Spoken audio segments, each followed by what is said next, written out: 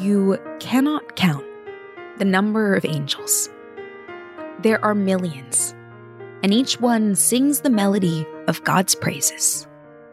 And yet, He chose us, faulty humans who do not always sing on key. He wanted this messy embrace, this awkward hand-holding, shaky fingers cradling His essence in the palms of our chosen human hands.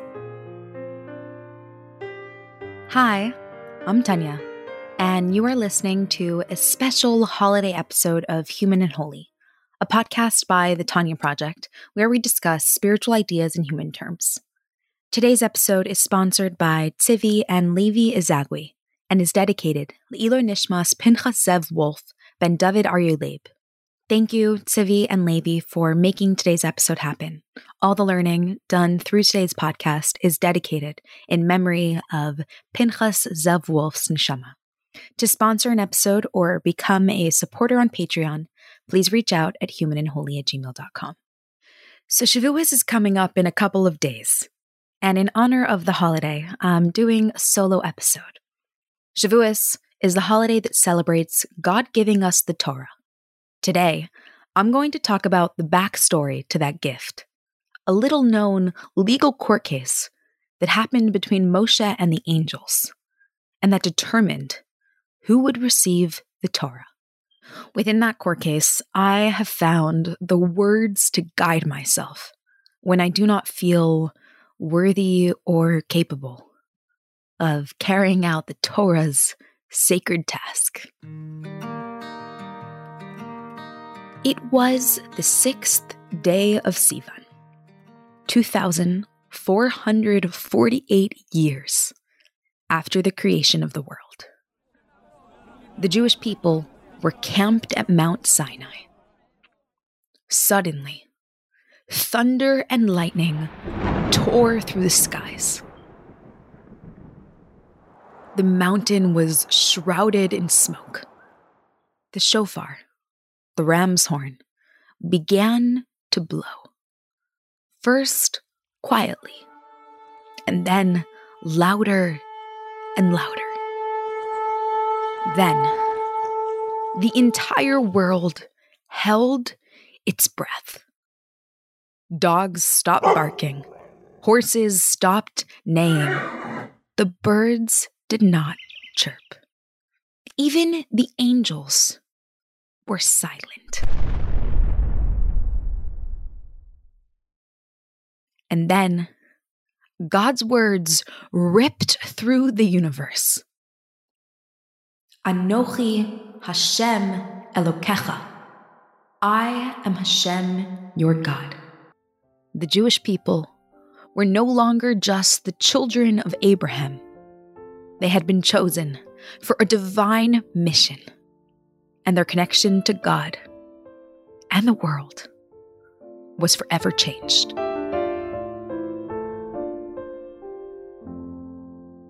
Little did the Jews know that before this happened down here, the angels were not silent on high. There was a court case happening between Moshe and the angels. According to a medrash on the event, when Moshe came up to heaven to receive the Torah, the angels turned to God and complained, "What is this human being doing among us? What right does he have to receive the Torah? We are your neighbors. The Jews are strangers. The Torah is stored in heaven and we live in heaven. So we should get first dibs on this treasure." God forwarded their complaint to Moshe and said, "Listen, buddy, this is yours. Answer them." So Moshe turned to the angels and said, "Tell me, did you go out of Egypt? Do you struggle with serving other gods? Do you have a Yetzer Hara? Do you ever feel jealous? Do you have parents that you need to respect?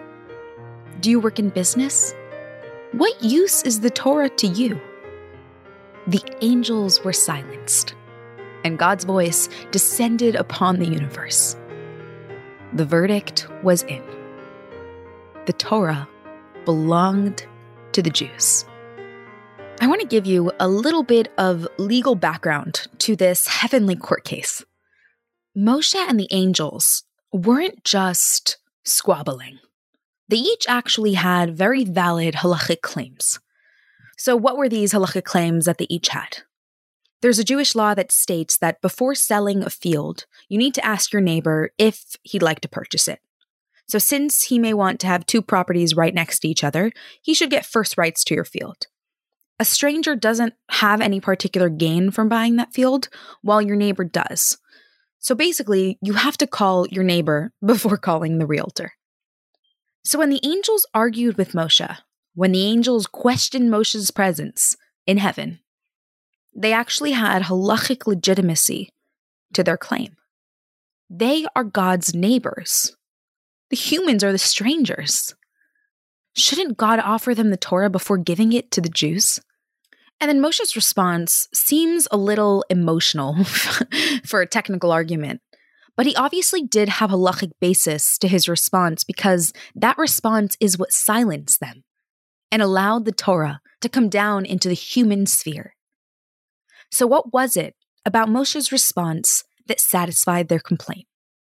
Where was the permission in Jewish law for God to give this heavenly wisdom to human beings of flesh and blood? So there are a couple commentators that take a crack at it. One commentator explains that the angels don't really have a claim because we too are God's neighbors, since our souls are sourced in heaven. Another commentator argues that when a seller wants to sell everything that she owns, including her field, priority goes to the buyer who will take the full package. So the angels really only wanted the sod of the Torah, the hidden part of the Torah.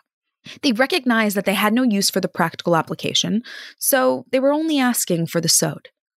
But Moshe wouldn't be picking and choosing which parts of the Torah to take.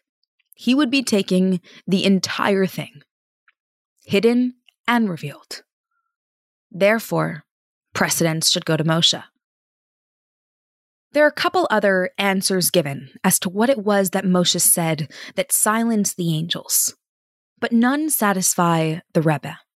In a Sikha said on the second day of Shavuos, in the year 1958, the Rebbe says, all of these halachic responses are legitimate, but they don't really fit Moshe's actual response to the angels, the actual response that the Medrash gives. So what is it that Moshe told the angels? He said, tell me, did he go out of Egypt? Do you struggle with serving other gods? Do you have a Yetzer Hara? Do you ever feel jealous?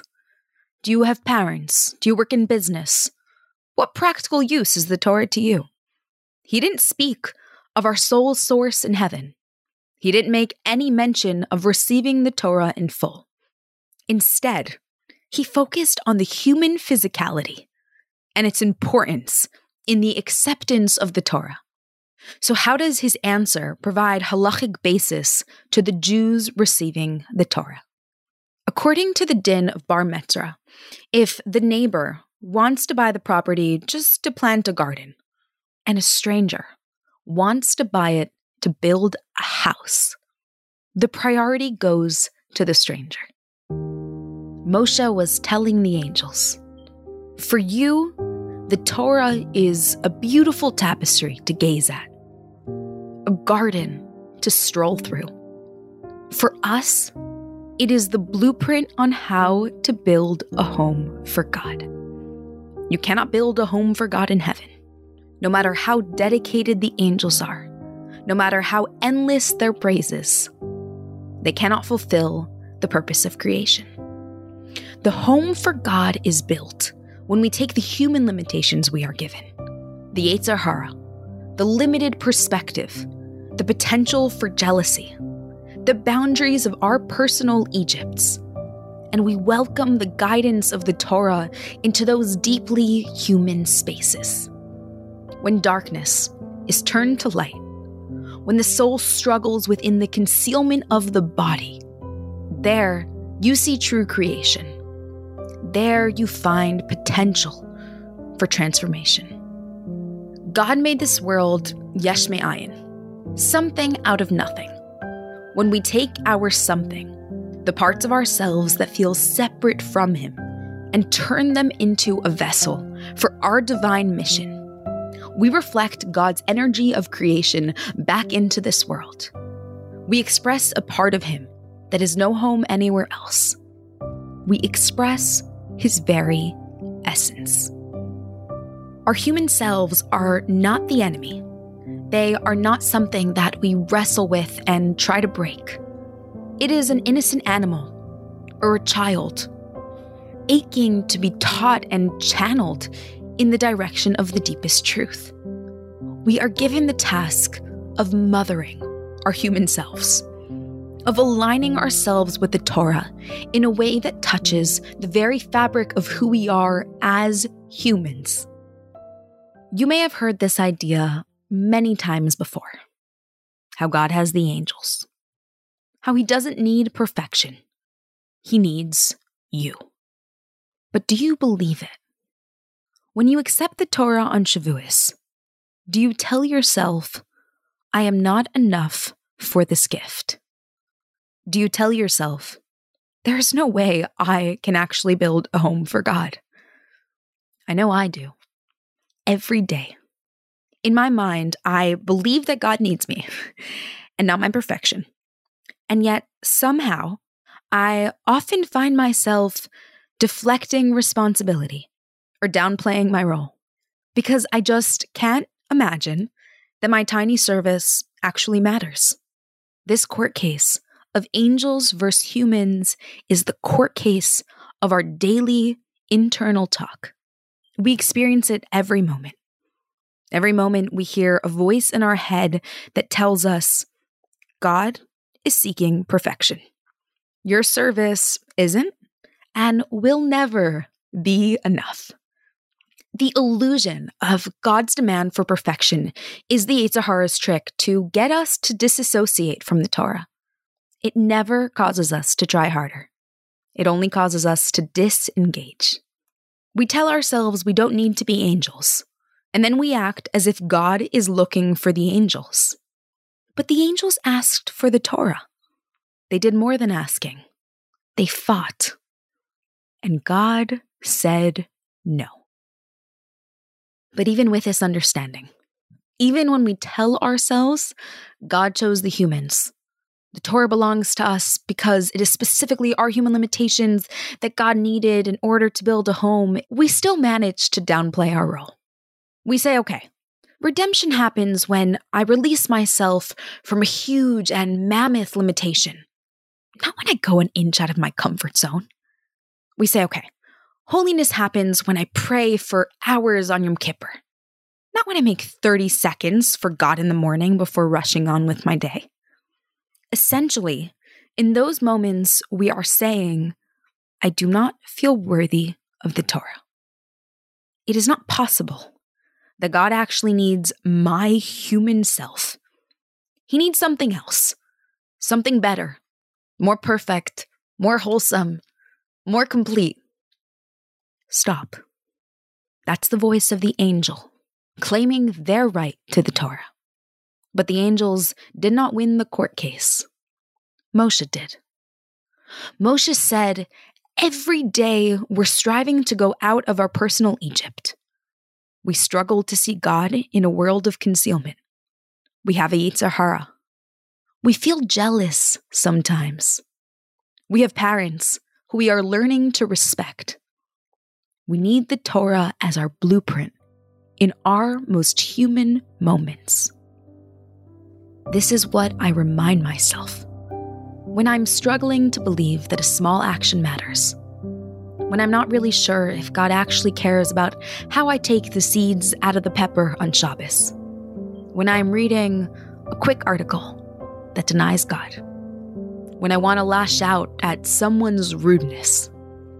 When I'm struggling to put my wig on. When I don't want to pray. God gave the Torah to me. He knows my imperfections better than I do, and He also knows my strengths. I was there at Mount Sinai. I heard, Anochi Hashem Elokecha. I am Hashem, your God. He chose me. Full package. He said, only you can build a home here. Only you, with your specific flaws and unique gifts. Take the wood I have given you and build something with it. Cut around the seeds of your pepper. Shut the article. Your soul doesn't need to hear it. Take a few deep breaths before expressing your anger. Pray for 30 seconds. Your prayer matters. This court case is the court case of our lives. The verdict matters. It is not despite our human limitations. It is because of them that we were chosen to build a home for God. This Shavuos, I challenge you to accept the Torah with open arms. It belongs to you. When God first gave us the Torah, the angels were silent. Today, let the angel within you be silent too, and let the Moshe within you be roaring and confident. Say, I am worthy of the Torah. My human struggle is not contrary to the holy book I was given. It is the reason for it. Within it lies my purpose. Within my human experience, I can build the home that God craves.